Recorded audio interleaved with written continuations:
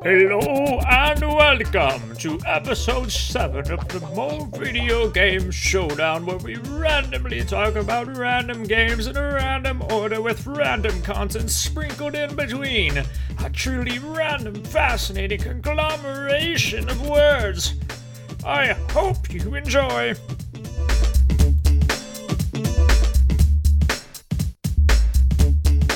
Today, I'm talking about F-Zero GX and SSX3.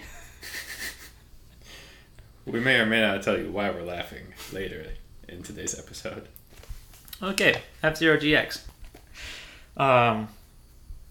Developed by Amusement Vision, who I've never heard as a developer before, so hopefully they've done nothing cool other than this game, otherwise we'll be missing out. It is a racing game released in August 2003 on the GameCube and got a Metacritic score of 89 out of 100. Shockingly. Wow. I know, insane. So, it's a follow-up in the F-Zero series. The previous one just being F-Zero X, and now they are GX. Do we have a reason as to why that's the name of the sequel? It's a good X.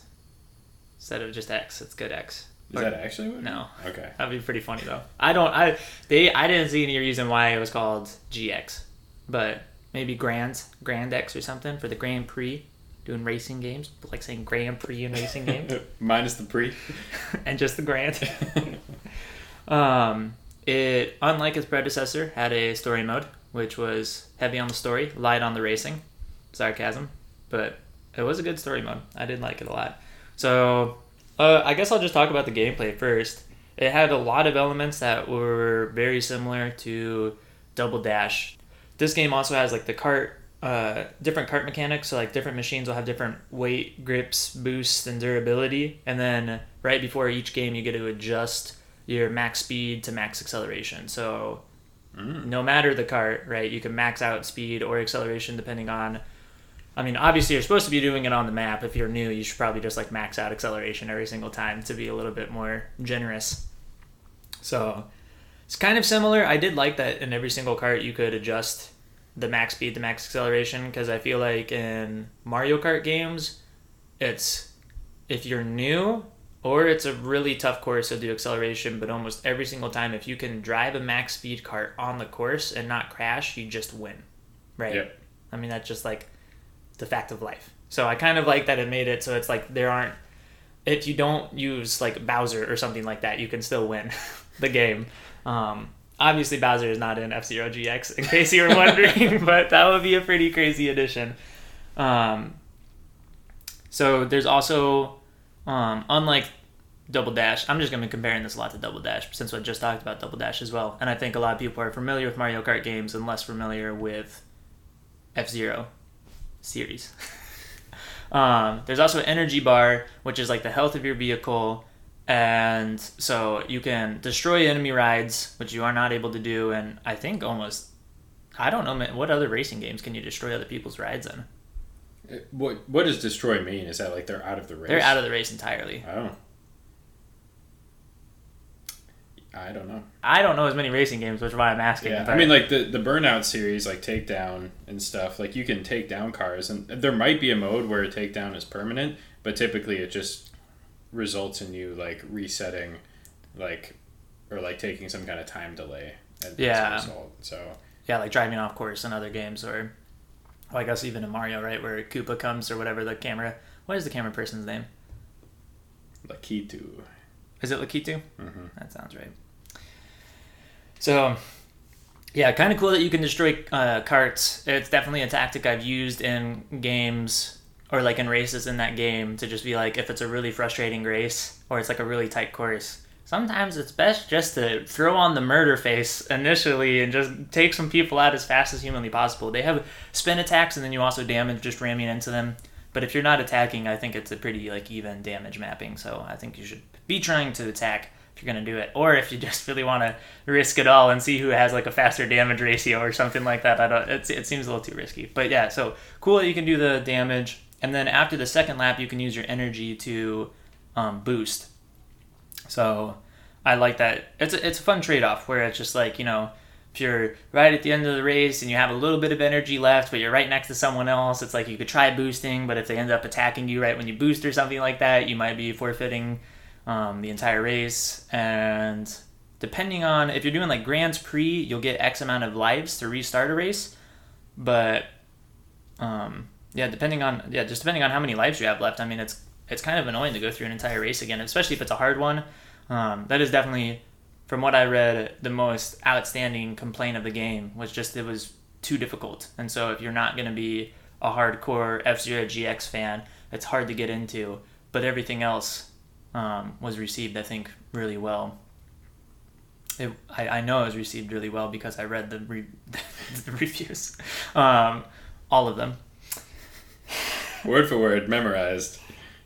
So yeah, just like Double Dash, it has a Grand Prix mode, which like any Nintendo fucking racing game is gonna have a Grand Prix mode, right? Just go and racing through different tracks, series of tracks to go through a Grand Prix. The most amount of points that you have, you end up winning if you have the most.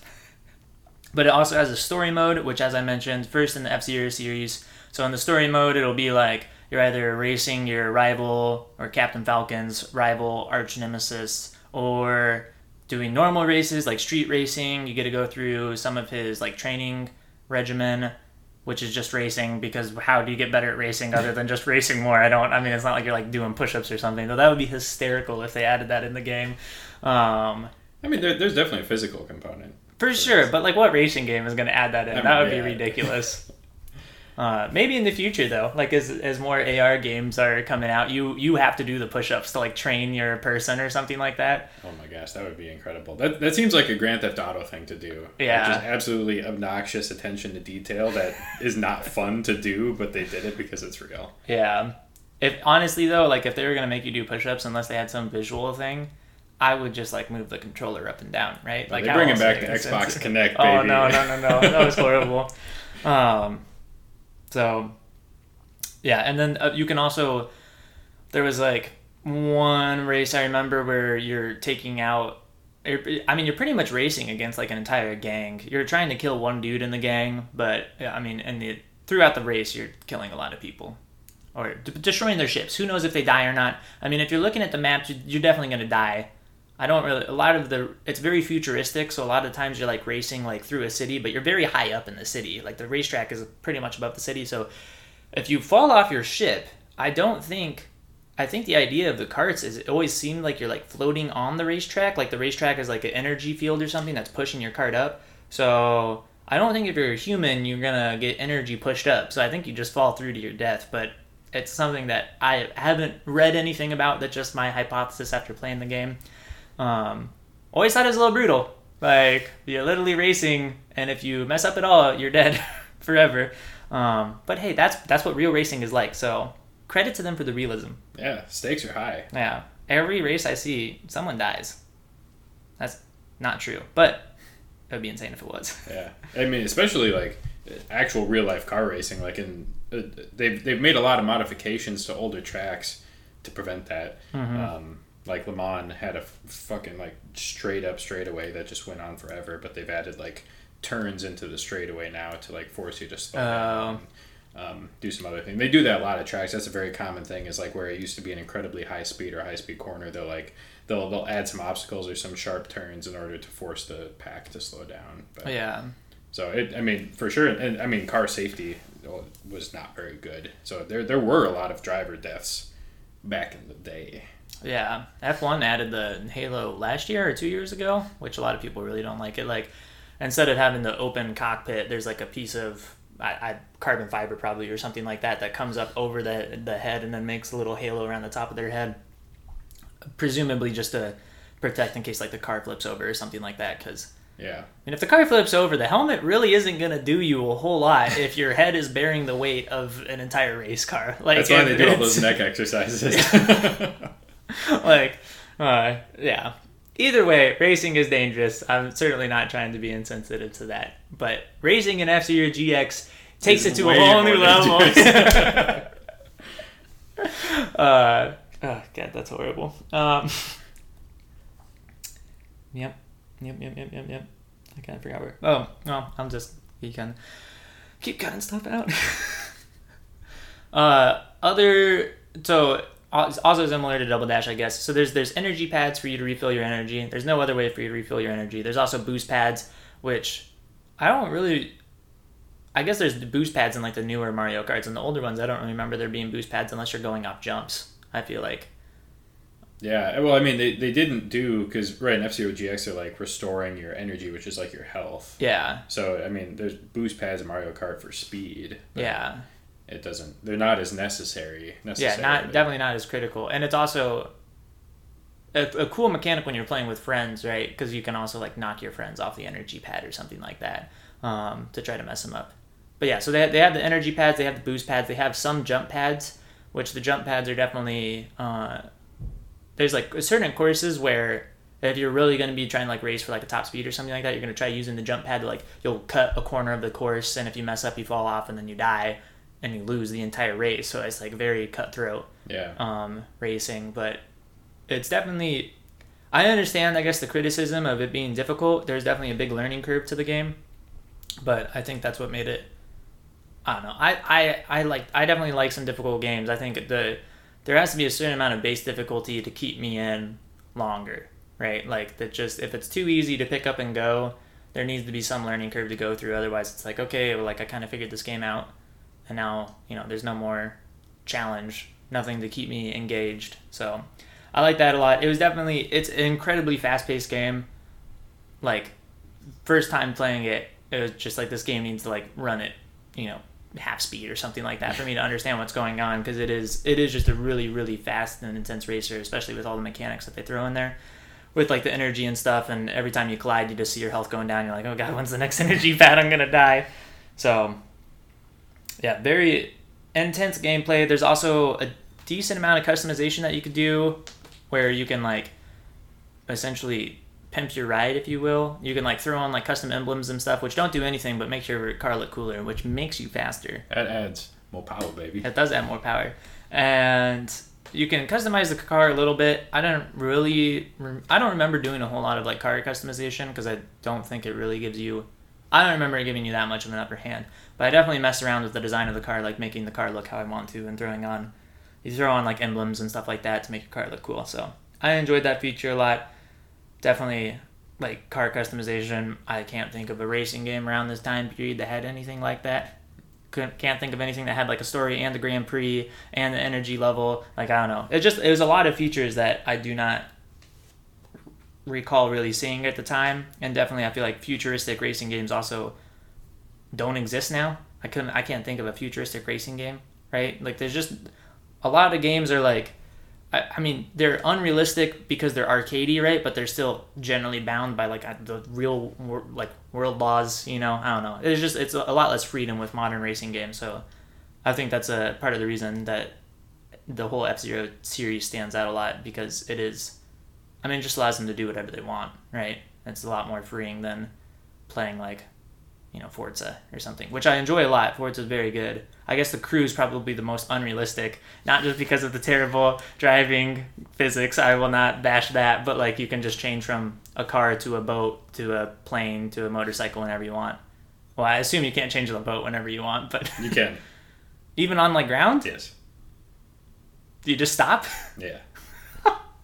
So do you have to like jump into water and then change as you're jumping into water? Is that just the whole... I mean, yeah, that's typically like what people do is, if you're trying to do it, or like you turn into a plane, and then as you're flying over the water, you change into a boat. Yeah. But yeah, you can change into anything at any point. I didn't know that. I figured they threw some type of limitation to make it maybe a little harder to accidentally go into, but... But yeah, I think as far as like kind of the kart racer, arcade racer like that's certainly true. I mean, this came out around the time of like Need for Speed Underground series and stuff, so customization was certainly a very large part of those games. But as far as like having the powers and the abilities and like 30, like the fact that they have 30 people at one time in a race, that when I saw that blew my mind, because I can't think of another game off the top of my head where you're racing that many people, other than like a more official like sim racer where there would maybe be 30 cars in a race.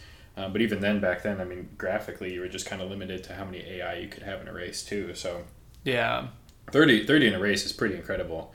And again, like today, there's like Trackmania, which is kind of a crazy arcadey, but it's still like the cars more or less kind of behave like reality. Like it's kind of ridiculous. And like Forza Horizon 3 had the Hot Wheels expansion, so you like drive around Hot Wheel tracks. That was so fun. That was an amazing expansion. There's elements, but F-Zero GX kind of blending all that together. The thing that I think is coolest about the game, and I haven't played this, but the energy is just such a brilliant, I think, important thing about every gameplay mechanic is to have a trade-off to using something or some kind of disadvantage.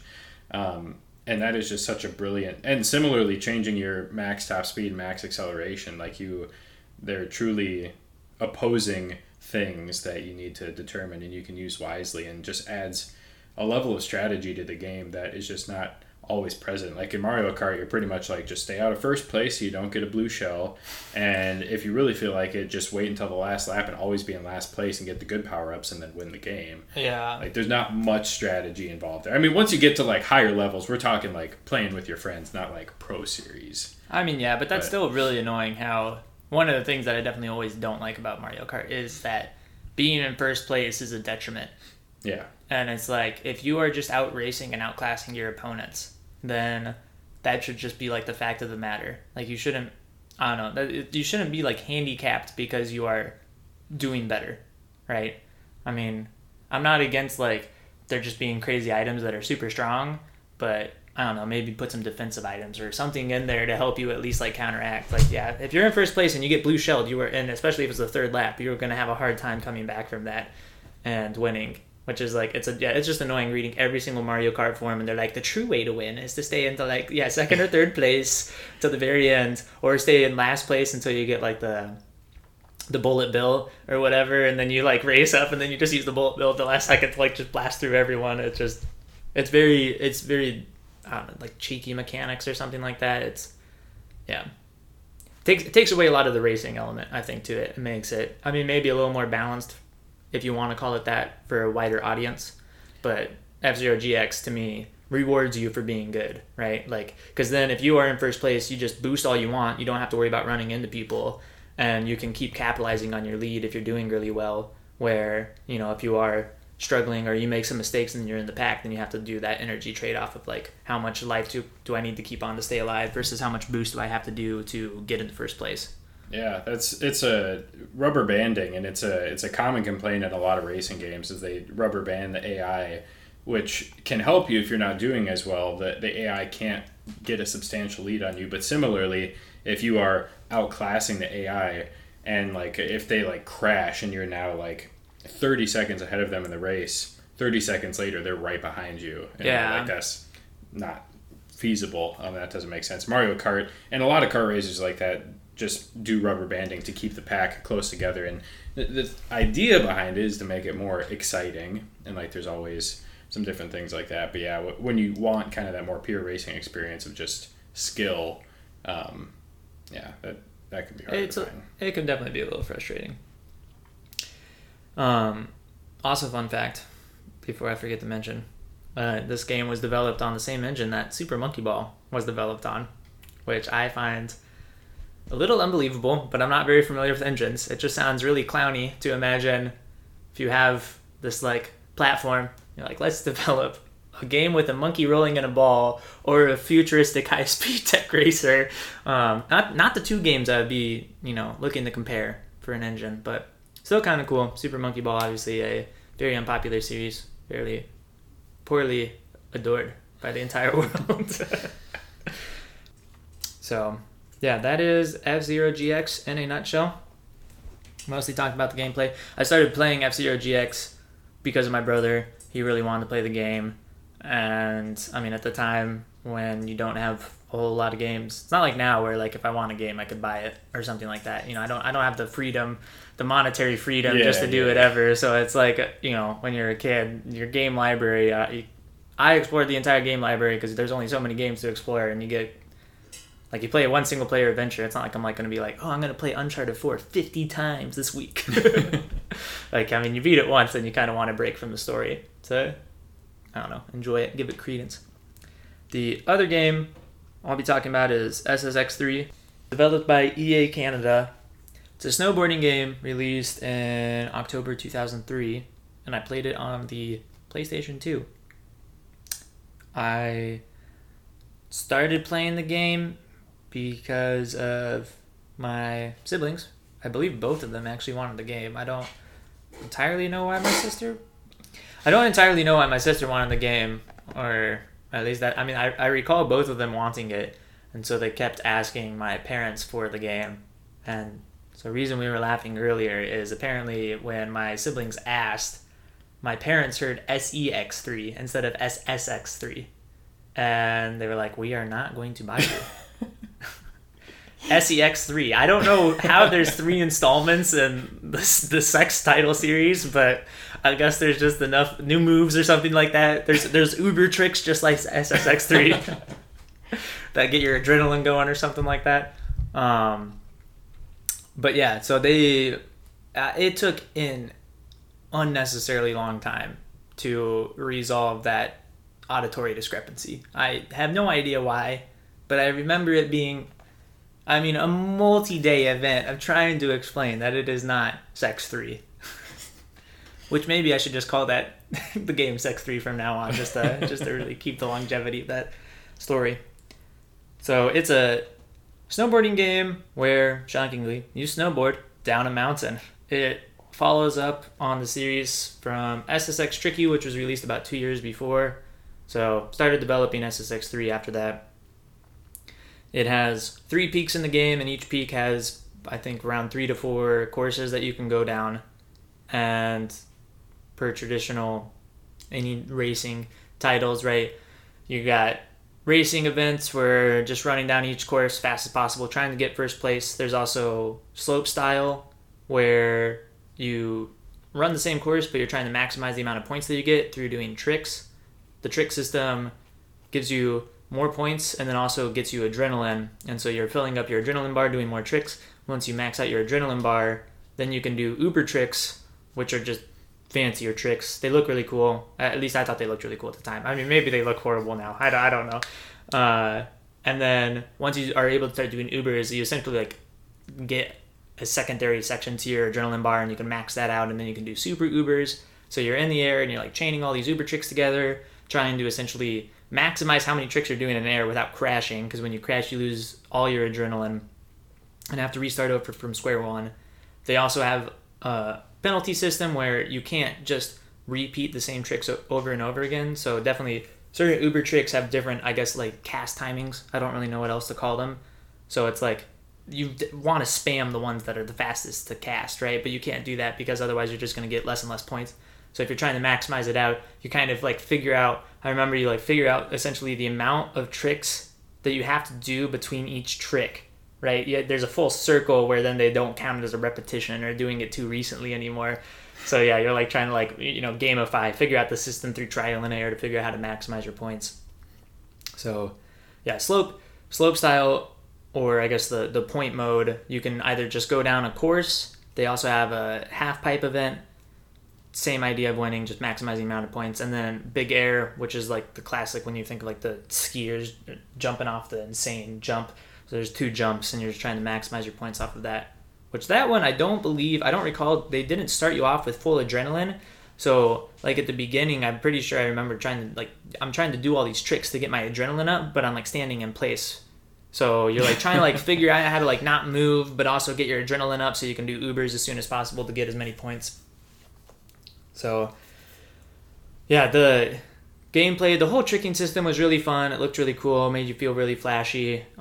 Definitely ran very smoothly. The mountain looked great. A lot of critics really complimented their like particle effects, and they had a bunch of different ways of like, they had a bunch of different snow animations or like snow styles, I guess. I don't know how to describe it much better than that, but essentially it wasn't just like they had like one look for snow everywhere and it was the exact same. So it made it look really realistic for a game of 2003. I mean, if you looked at it now, I'm sure it'd be like, haha, nice try.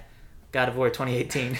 I mean, as far as like photorealism, obviously the like polygon counts and stuff can't keep up with today. But watching gameplay from it, I mean, it still looks incredible. I still got like a sense of awe from just like the scope and the size of the environments in which you're in it, and they seemed surprisingly varied as well. So I think they did a good job. Yeah. On that, and I'm not into snowboarding, nor have I played SSX3, and it made it look fun. It gave me like the Tony Hawk Pro Skater For sure. vibes. For sure. Which makes sense. Yeah. Yeah. Also another great game. Getting remastered. So stay tuned. Because we are going to talk about it. I guess we will. Now that we said it, why not? Yep, we have to. That's Required by law, baby. So, yeah, the normal, non-surprising, I guess, array of game modes. They also had Free Ride, which I really like Free Ride.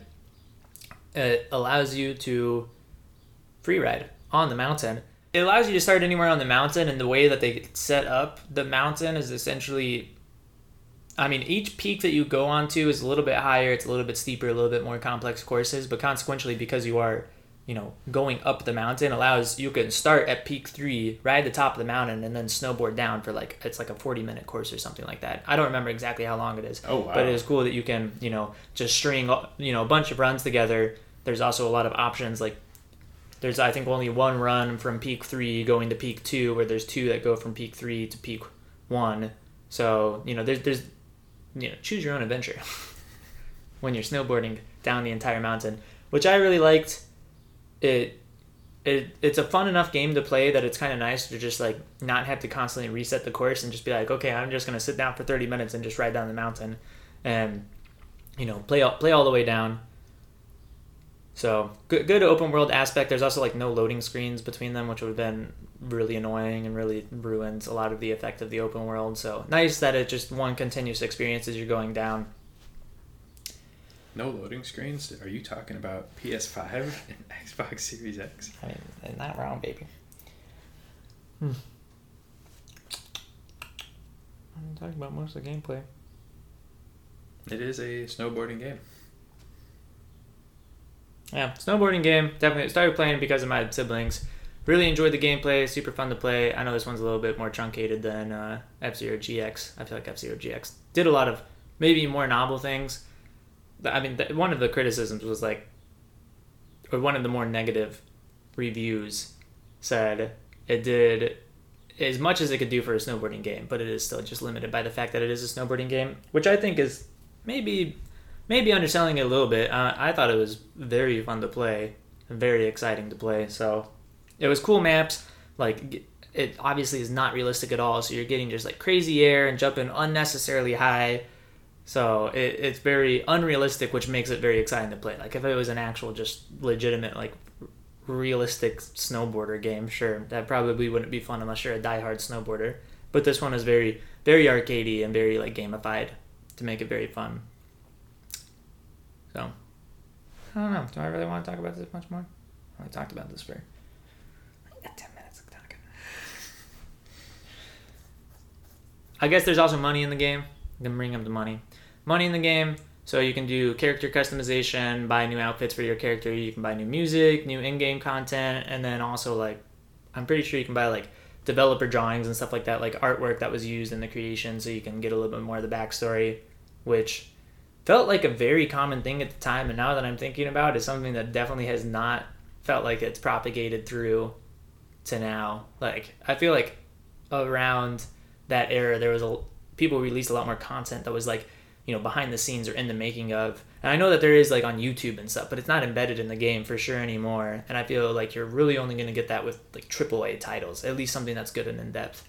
Like The Last of Us, I think both of them have like the steel box, right? Where you get, like the book and stuff with it. Yeah. Or God of War that has like the hour-long documentary on YouTube where you get to watch, the whole behind the scenes, which are super cool to see, but it stinks a little bit that it's not like these like smaller studios aren't putting in as much time per person, right, developing, but you don't get to see all the side effects of their work. Like there's going to be lots of things that you'll be creating and scrapping along the way.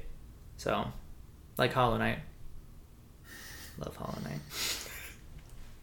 Shout out Mossbag again, because why not? So, yeah, definitely cool thing I think to include in games. A little sad that it's not there anymore. It wasn't like a game breaking feature. Wasn't blown away by it at the time, but a little sad that it isn't around anymore. So, the decision time. I am gonna have to go based on how long I talked about each game, and pick F-Zero GX, because that was my guess for you. I talked about that way longer, mostly because there's a lot more in-game elements. But that was also... SSX was fun, for sure. But F-Zero GX was... I don't know. It was a compelling racer. It wasn't... SSX definitely got... It got to a point where it was like you kind of figured out how to play the game, right? I guess the learning curve just wasn't... Maybe I'm only about the learning curve, but the learning curve wasn't steep enough, There's like a certain point where it's just like you beat all the AI and you can beat them reliably, and it's a little too, like it's fun to play. I enjoy playing it with like my siblings and stuff like that. Like I always enjoyed playing with them, but the single player experience definitely doesn't last as long. Where F-Zero GX was fun to race over and over again, and definitely, even almost through design, it's like you're kind of rewarded for like memorizing the courses and learning all the turns and shortcuts and stuff like that. Where in SSX there are shortcuts, but they're not really required to win, and most of them are, I don't know. They're like very like gamey shortcuts, I guess, where it's like you're like going off into this secret area. Where like F-Zero GX, I don't think has those. It's a lot more just like skill based shortcuts, where it's like if you know how to execute this jump boost combo at the same time, and you can get this edge at the a certain time or something like that. So I think the learning curve and the complexity of the game really lend itself to F-Zero GX standing out a little bit better as a title than SSX3. Falcon Punch! So Captain Falcon wins again, I guess. That beat neutral. Really just demolished the competition. So, my first game. Well, today we'll be comparing first game. Spyro Year of the Dragon and Rise of the Tomb Raider. 2 games. Years apart. Yet today we talked to them at the same time. Spyro is... The fan base behind Spyro is absolutely insane. And I don't mean that in like they're crazy, but when people play Spyro, they go hard in the Spyro paint.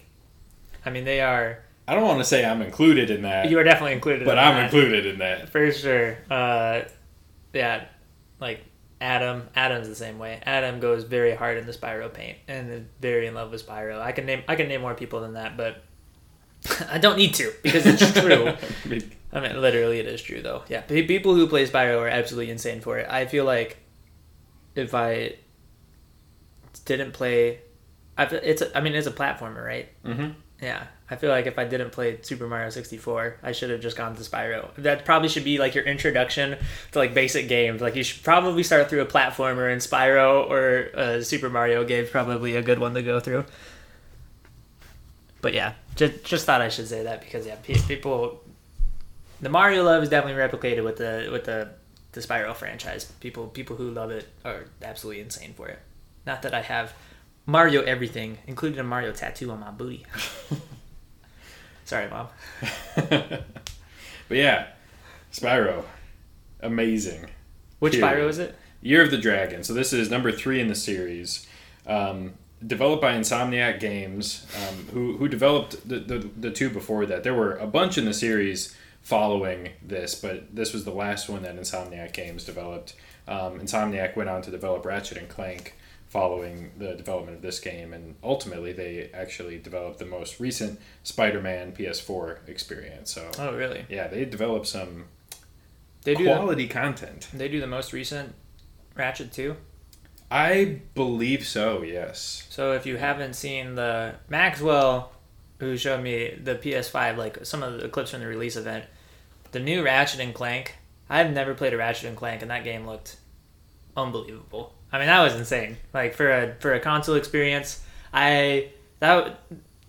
watching that was like, okay, maybe getting a console makes sense because now it sounds like some of this might not be afforded to PC gamers, at least right away, or not without like really expensive hardware.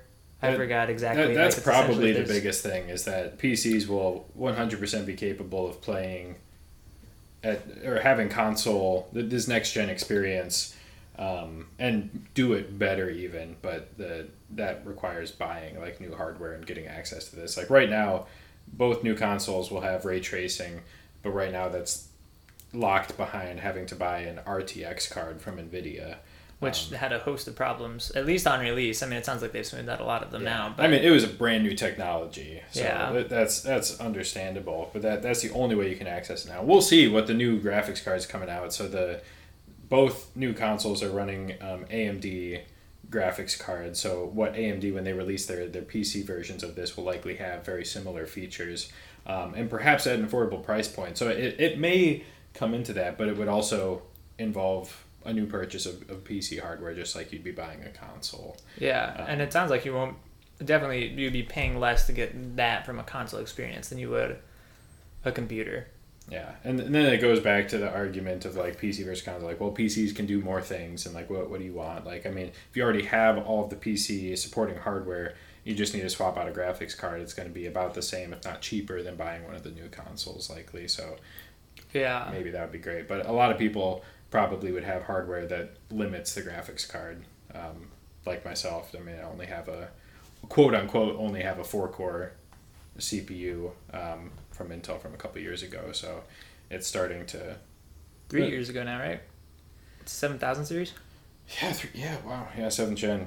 So I mean, still a phenomenal gaming CPU, but it's getting to the point that like a lot of people don't have things that are even that modern. So you start going back, if you have a dual core, if you have a much older architecture on your CPU, maybe it's just getting more tired. You're trying to overclock. It's heating up more often. So it's a whole thing. PC gaming versus console gaming. Either way, next gen. Got you excited for next gen and what games can look like in the future. Yes, and I have been a PC fan for sure for a while now, mostly due to my brother, who is a PC fan and didn't build a PC until very recently.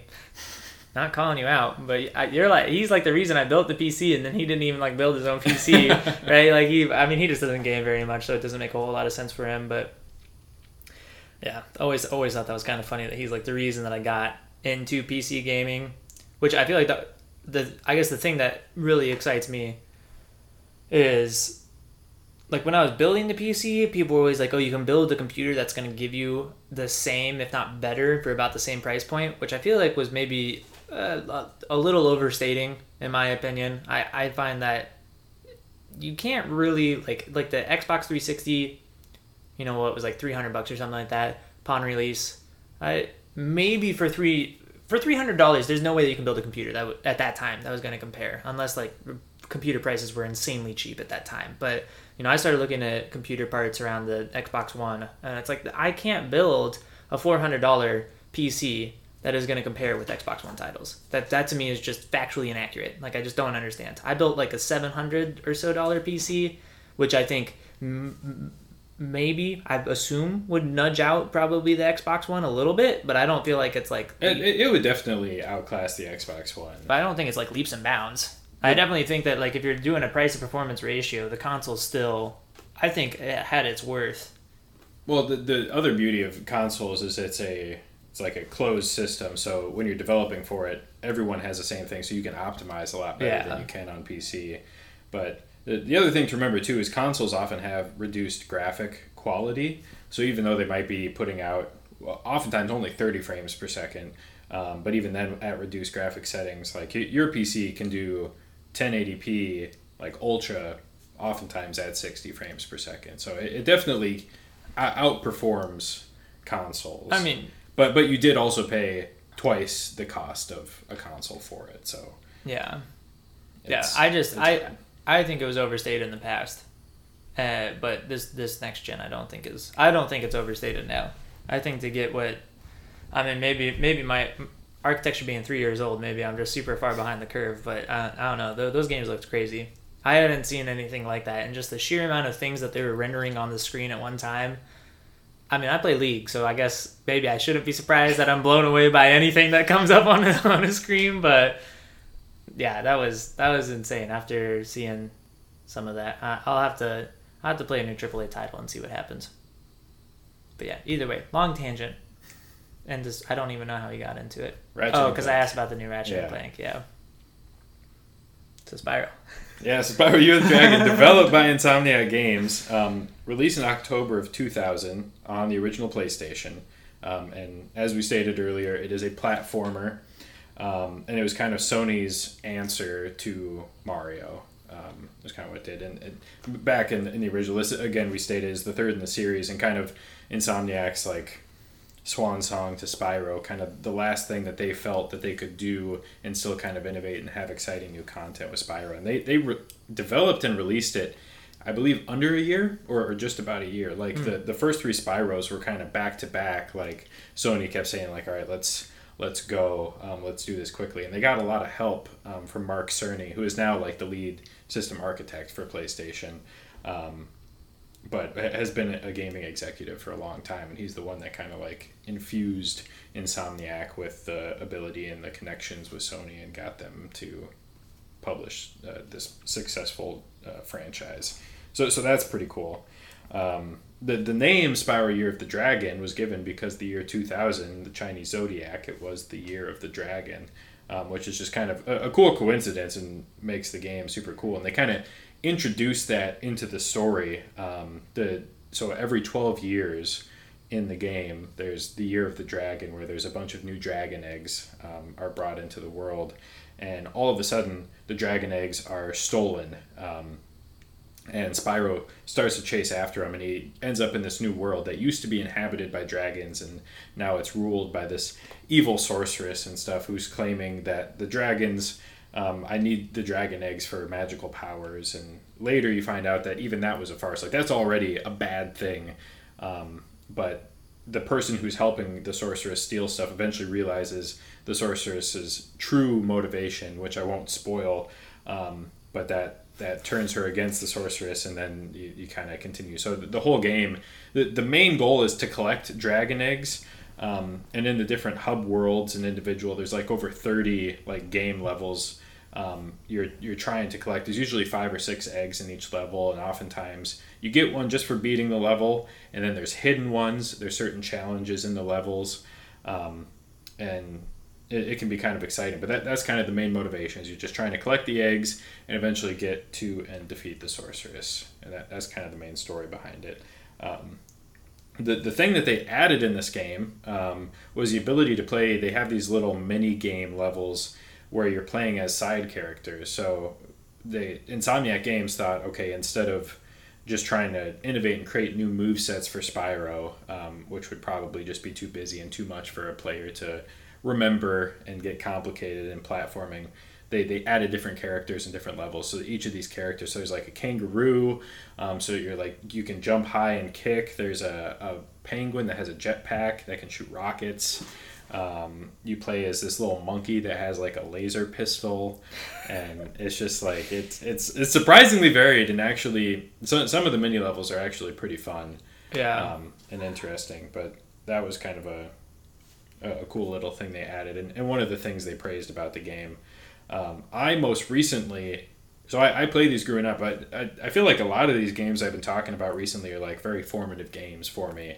And Spyro, I played all 3 of them multiple times. Absolutely loved them growing up on the original PlayStation. And then when they recently released back in November of 2018, so about a year and a half ago, a remastering called the Reignited Trilogy of the first 3 games for like the PS4, Xbox One, and then ultimately also on the Switch and Windows. I got freaking excited. Like all these things, like the Crash Bandicoot, Insane Trilogy, and Crash Team Racing, Nitro, something, I don't remember what it's called. But yeah, either way, they're reliving my PlayStation childhood, and it is freaking fantastic, and it looks incredible. So I just recently 108%ed Spyro You're the That's Dragon. mathematically impossible. But I respect that they did that. Yeah, so once you 100% complete it, you unlock these bonus levels, and then everything you're doing in these bonus levels just goes above 100%. So I'm not even complete with all the bonus level stuff, but I'm at 108% right now. It's kind of triggering, honestly. Yeah, it did bother me a little bit, but feels good to be like, I'm at 108%. That's how good it feels I am. super good.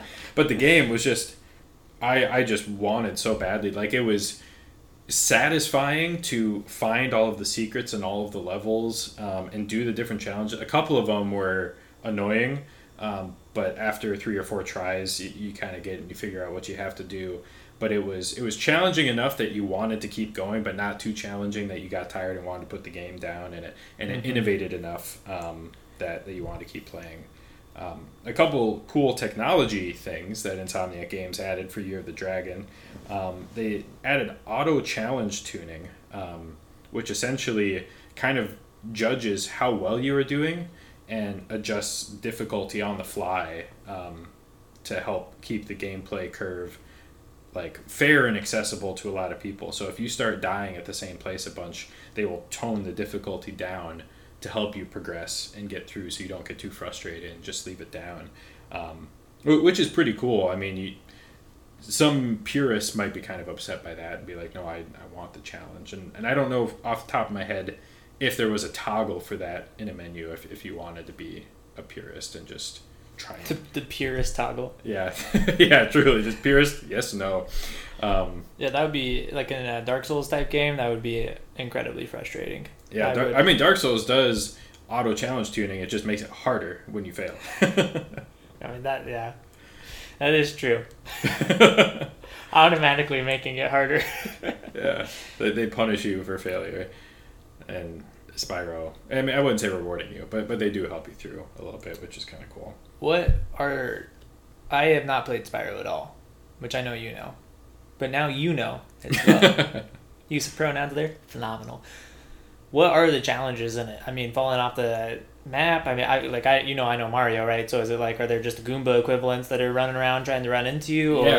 So every game level has different enemies that have different move sets, and sometimes there's visual cues. So Spyro has a charge ability where he's like running and ramming into you with his horns. He has flame. He can fly and glide. He has like a jump and ground pound type thing. And different enemies require different things. Like some of them are immune to flames, and you'll see that they're wearing like a silver armor sometimes. Kind of gives you the visual cue that they can't be flamed. Sometimes larger enemies can't be charged. Sometimes they have different shields. So trying to figure out like their move of like when they're going to kind of telegraph that they're going to do something and trying to avoid it, or knowing what the range of like your flame breath is and stuff. And oftentimes it'll be like there's an enemy like on a platform that you have to jump to, and they are going to hit you before you land, so you have to figure out how you're going to either like charge midair or flame midair. So the different levels. So there's the actual platforming part of like knowing where to glide and how to glide successfully. Sometimes precision. There's underwater sections. But yeah, then the enemy types are varied. There's a lot of combat variety in the game. Do they do a central hub like Yeah, Mario? so there's 3 or 4 main like hub worlds, and each of those worlds have a bunch of gems and eggs to find, and then each of those worlds has like 7 or 8 gameplay levels. Okay. So like the hub world is a level in of itself. Not often, if ever, with enemies in it. I see. Yeah, just like a safe zone to collect stuff. Yeah. And then you can branch out similar to the paintings or pictures, whatever you want to call them, in Mario 64. Exactly. So that's pretty fun. There are thieves in the game that just run around kind of a track like area. They follow a path in a level, and you have to charge and chase after them, and you kind of have to flawlessly navigate the track in order to catch them. They're like just slightly slower than you. I see. So you kind of learn those things, and then there's different power-ups for certain things. It can get pretty in-depth. It definitely borrows a lot of things from like what you'd expect in a Mario game, like the different power-ups and the different types of enemies and stuff, but pretty varied for sure. Bosses? Yep, yeah. There's two or three bosses, which are kind of like these like upgraded henchman monster things that have from the sorceress that have different move sets. And there's different ways that you fight them. So each of the additional characters, like the kangaroo, the penguin, and the monkey, there's also a yeti. I forgot about that. He has a big club, which is super cool. So each one of them helps you fight one of the bosses. So there's the three bosses and then the sorceress. And so the first one, the kangaroo helps you with. The second one, the penguin, then the yeti, and then the monkey. The laser pistol monkey? Yeah. Yeah, and you get these like little kind of tank things to like shoot the sorceress with, and yeah. That sounds cool. Yeah, no, there's like... It sounds like a lot of extra like little knickknacks or whatever you want to call them in the game. Yeah, and like some of the minigame challenge levels, like there's like a hovercraft like battle where you have to like fight these different things. Like one of them as the Yeti, you're like kind of playing whack-a-mole, but you have a time limit to do it, and there's also these things you can't hit. They're like these little gnome wizards that if you hit, you like instantly fail. It was honestly one of the more difficult challenges. I got really frustrated on. It's the only one I remember like rage quitting and then coming back to, and yeah, getting on almost my first try is one of those that it's just I wasn't in the right headspace the wasn't first ready time. for the challenge. But yeah, lots of variation. If you're only going to play one Spyro game, Year of the Dragon, the story, there's not enough like follow through that you're going to miss out and like not understand the story from the previous ones.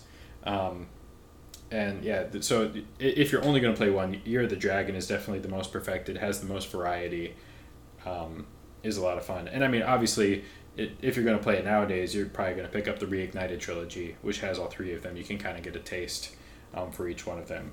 But yeah, pretty cool. Additional technology is in something that Year of the Dragon, not necessarily famous for, but they kind of had an innovative way to deal with crack protection for the game. Crack protection? Yeah, so like hacking the software. Oh, okay. So, yeah, so there's copy protection and crack protection.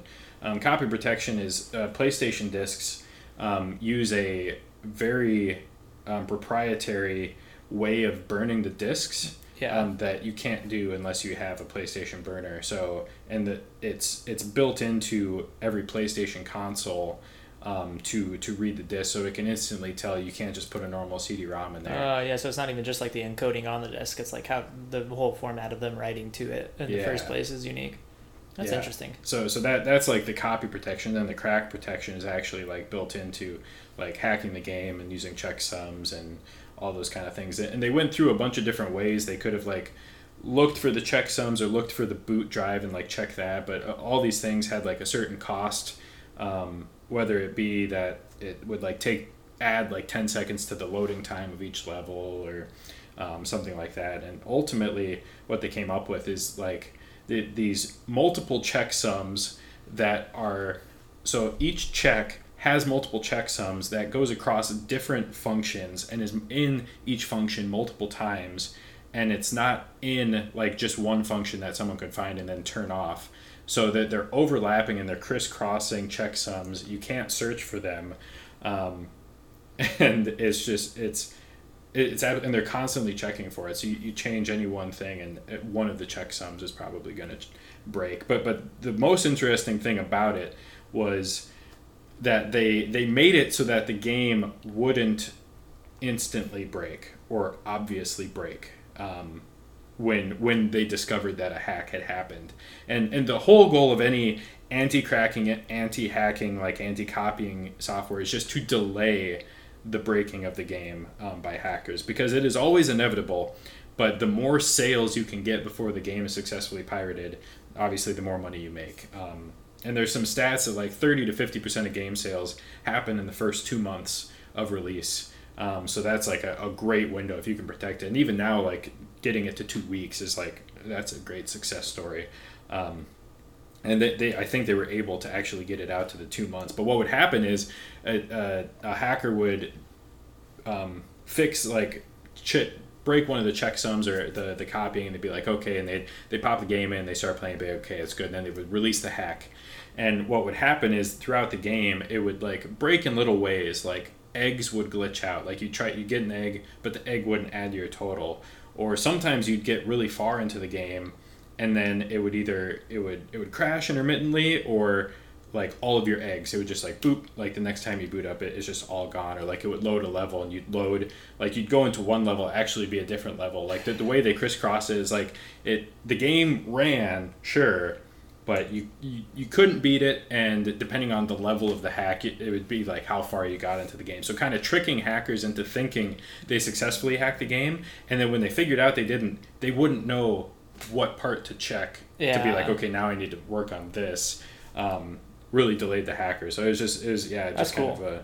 of a fun little Easter egg fun thing in there, but fun. I too have a fun fact. Courtesy of Adam, which I'm pretty sure I told you this literally this weekend. But the soundtrack Oh no, I knew this. was made by Stuart Copeland, also known as the drummer of the Police. Yeah, So- the soundtrack is fire. Yeah, that is a reliable thing that is mentioned, which I guess maybe is just the mark of an OP platformer. Because Koji Kondo. I mean, Koji Kondo is absolutely nutter butter insane. Talk about a man that really pulls my heartstrings in all the right directions. So, yeah, I have heard only positive things about the soundtrack, and what I have heard, I mean, agree. It is a great soundtrack for sure. So. Yeah, and Stuart Copeland wrote the soundtrack for all 3 of the original Spyro games, and which is just super interesting. In his time after the break from the Police, he like did some movie soundtracks and stuff as well, like went deep in. But he talked about his process of writing the soundtrack for the game, which is likely very similar to how a lot of music game composers do it, but he would play the level before writing the soundtrack to try and understand what the vibe and what he would think. And he was working on like trying to make the music varied in a way that like the player would never get tired, or it wouldn't be too repetitive. They wouldn't hear it constantly in their head. But yeah, I think he did a phenomenal job. As we've said, Yeah, just unanimous consensus from all my Spyro friends is just the soundtrack is something to be noted and talked about, which is why we are talking about it and noting it right now. Yeah, super fun. So overall critical reception, specifically for Year of the Dragon, and all the Spyro games, but Year of the Dragon, very positive. They praised the variety of the combat, adding the new challengers. Graphically, it was very impressive for the PlayStation at the time. It was kind of the end of the PlayStation's life cycle. It's kind of typical for game consoles. The longer a developer has with both a game series and a game console, the better they are at optimizing for it. But yeah, 91 out of 100 on Metacritic, very well reviewed. The remaster didn't do quite as well on Metacritic. I didn't really go into too many details because I don't really care what critics think of it now. It's the same game, just looks better. Yeah. But the remake was developed by Toys for Bob, who is now actually releasing a brand new, not remastered Crash game. So Crash Bandicoot 4. Still was jumping, just announced coming out this year. running away from the same boulder. Yeah. New game, same boulder. Oh, the trailer for the new Crash tangent looks wily. Yeah. Like I'm very interested to play it. I was never a huge fan of the platforming of Crash. It was just, I don't know, it was a very difficult platformer. Seems very tedious and very like repetitive, so you can figure out the little knickknacks of the map, and maybe a little less of like. I'm assuming from what I've seen of Spyro, I mean, it seems kind of the same way, where it's like you are mastering Spyro's moveset, right? And like learning his capabilities and learning kind of when to use his capabilities, where same with Mario, right? Like you learn, how to do the, quick turnaround so you get the extra move on your like air and the jump and stuff like that. So playing Crash, the little I played when I played with you, is just like all I got is the jump. So they Jump and just, spin. yeah, so they just make it like exceptionally more annoying and more just tedious to go through. Like that's essentially, when you only have, essentially what move and then 2 mechanics on top of that, Yeah. like how else are you going to throw difficulty in it other than making it more of just like a map-based memorization challenge than anything. So I remember the little I played of Crash, it was definitely like, yeah, this is tedious would be the first word I would use to describe it. Yeah. So the good news is that the new trailer looks like there's a lot of different like move set things and power ups and different characters you'd play as that I think will help kind of solve that problem. And as they went on, like Crash Bandicoot Warped definitely was a lot better than the first one, but the first one was just notorious for its difficulty as well. Yeah. In not a good way. Like, I mean, I guess, again, if you're a purist, like, yeah, beating it and feeling good about it, but it's just not, like, it's not the fun kind of difficulty curve where you feel good mastering it. It's, like, the frustrating where you're like, why are my inputs not equaling success? Yeah. Kind of like when Guitar Hero on an HD TV, there's some lag, and your inputs aren't equaling success, and it's extremely frustrating, but... That was just a random idea of what could be frustrating, though. It wasn't pertaining to a real experience, so... But yeah, so Spyro Year of the Dragon sold over 2 million units upon release. Well renowned as kind of one, along with Crash, mascot for PlayStation. Good enough for a remaster. I think that speaks volumes already. Right? Yeah. So phenomenal. Give it a look. So on to the second game, Rise of the Tomb Raider. So second in the reboot trilogy. First one being Tomb Raider, then Rise of the Tomb Raider, and then the most recent Shadow of the Tomb Raider. And the trilogy, with the reboot, you don't start off in the first one with Lara Croft being this amazing swashbuckling, like Nathan Drake, perfect Tomb Raider. It's kind of, the trilogy is her journey on to becoming this amazing Tomb Raider and kind of gaining her confidence. So in the first game, she starts off like, as you like have to kill people or do certain things, it's like really kind of shaking her to her core. And as a result of this, in the second game, Rise of the Tomb Raider, she kind of starts off kind of experiencing some PTSD, trying to cope with some of the things that happened in the first game, and trying to become stronger. So Rise of the Tomb Raider, developed by Crystal Dynamics, released in November of 2015, and it was actually an Xbox timed exclusive, which I will circle back around to later because there's an important reason why it was. But going back to the story, kind of picks up with what happened and her trying to reckon with what happened in the first game. She starts looking into her father's research on this lost city of Kitez, I believe the pronunciation. But she's interrupted by this Trinity group, which is essentially an ancient order of knights that have turned into this paramilitary group that are investigating the supernatural and are kind of after this totem, this item.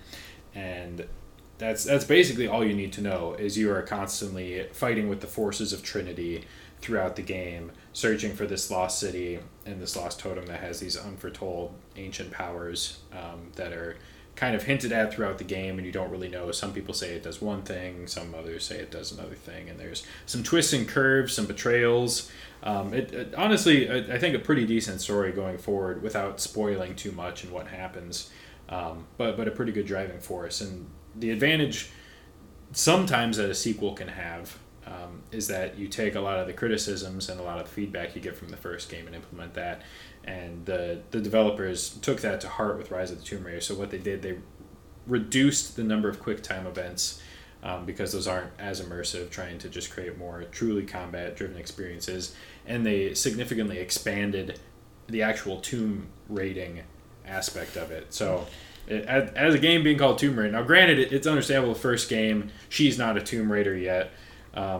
So, I mean, an argument could kind of be made there, but they truly expanded it and incentivized it more. So in the previous game, you essentially just got experience, which was not needed to beat the game. But in Rise of the Tomb Raider, you actually got unique abilities and unique equipment that you could only get upon completing a tomb. And they were more diverse, more puzzles, more complex puzzles of water and like physical elements to actually raid the tomb, making the raiding of the tombs satisfying. Which again seems obvious in a Tomb Raider game, but Tomb Raider has always been about Lara Croft, who happens to be a Tomb Raider. But so what does the, like, I again haven't played this.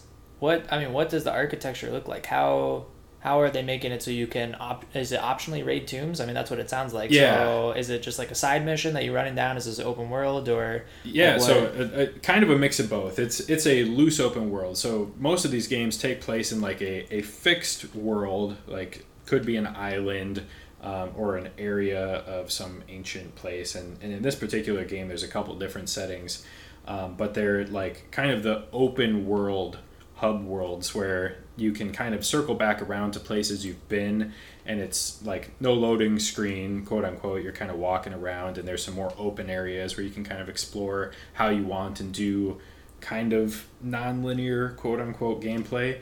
But yeah, a lot of the tombs, I think there are a couple that are part of the main story in order to kind of introduce you to tombs and how to do the puzzle solving. But oftentimes it's like kind of a cave or something off to the side that you can go do, at which point you go in there, and then there's like certain puzzles where you have a pretty diverse tool set at your disposal as Lara Croft, and one of them is like with your arrow you can shoot at like certain objects and kind of attach a rope and pull them and move different objects and interact to like spin wheels or chains.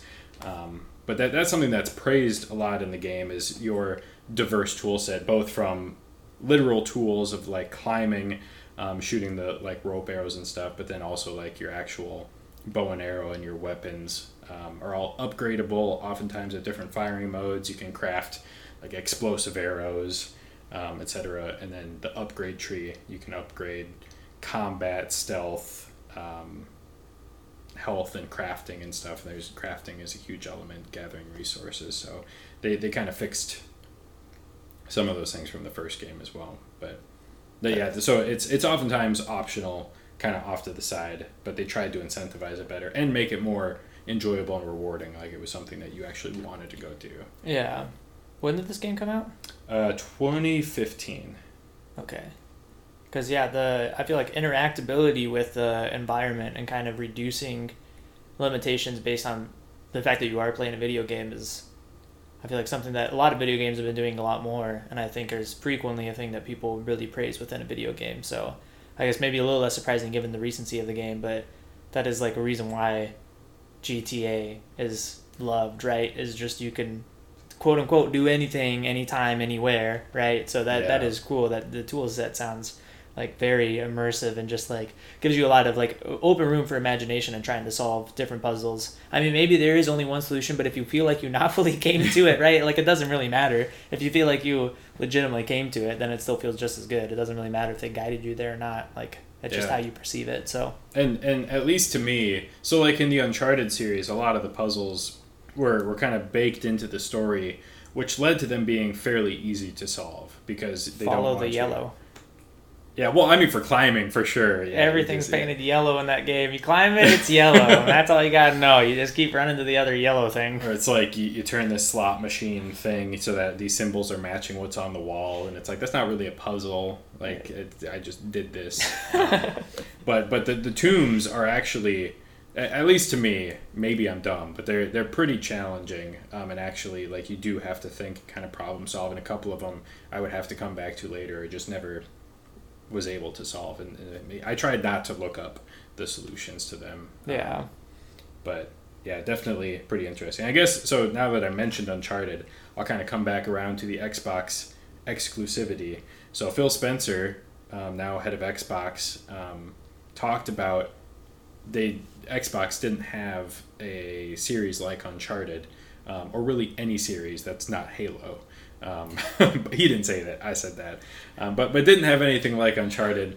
And so Microsoft gave a lot of support to Crystal Dynamics in the 2013 original reboot game Tomb Raider. And as a result of that, Crystal Dynamics kind of awarded Microsoft the exclusivity to kind of give Xbox owners like something like Uncharted that they could kind of have and kind of claim as their own and be kind of a reason, like if you're really into the Tomb Raider series and you don't have a console right now, like now you're going to buy an Xbox so that you can get access to it right away. So it was, a lot of people did not like that timed exclusivity, and I think it's a thing that's just really not well regarded in the gaming industry, is timed exclusives, but it happens frequently, and sometimes it's just a result of development time. Like you develop for this first and you're just not done with this yet. And like the Switch is always the last thing people develop for now because it's hard. Yeah. But yeah, so that was the and there are a lot of similarities and parallels between the Uncharted game. But overall, I mean, the series I think is very strong, a lot of fun. So they introduced a concept they called ominous beauty when they were developing the world in this, and it was to reflect the kind of distorted state of Lara Croft's mind. And they used a lot of vibrant colors in the game and kind of really took the actual game design and level design as kind of a setting the stage for the game. It was kind of a main centerpiece of it. And the developers actually went out to a lot of exotic real world locations to get the inspiration and make sure that they were kind of being accurate and true to life. So that was pretty cool as well. Overall, it got 86 out of 100 on Metacritic. Pretty solid. So far, I've started to play Shadow of the Tomb Raider and kind of set it down. It got kind of that typical, like, it feels like another Tomb Raider game. There wasn't a whole lot more going on, so I just kind of dropped it off. So far, Rise of the Tomb Raider is by far my favorite in the series. It sold over 1 million copies in the first, 2 months that it was released, and then after 2 years of being out, it had kind of over 7 million copies. So it sold pretty really well. But yeah, especially the 1 million copies when it was only out on Xbox is also kind of a nice little feather in their cap right there. I haven't heard that one in a while. Yeah. But yeah, that's Rise of the Tomb Raider. Phenomenal game. Both of these are super strong. I'm just going to come right out and say it. Spyro is my winner. A lot of reasons for it. Again, I have that nostalgia factor as well. It was a game that means a lot to me personally. But just as a platformer, like when a game makes me just so badly want to 100% complete it, that is that is the mark of a great game to me. Like the game that makes you want to keep playing it. That's all any game should be. It's a good game. Yeah.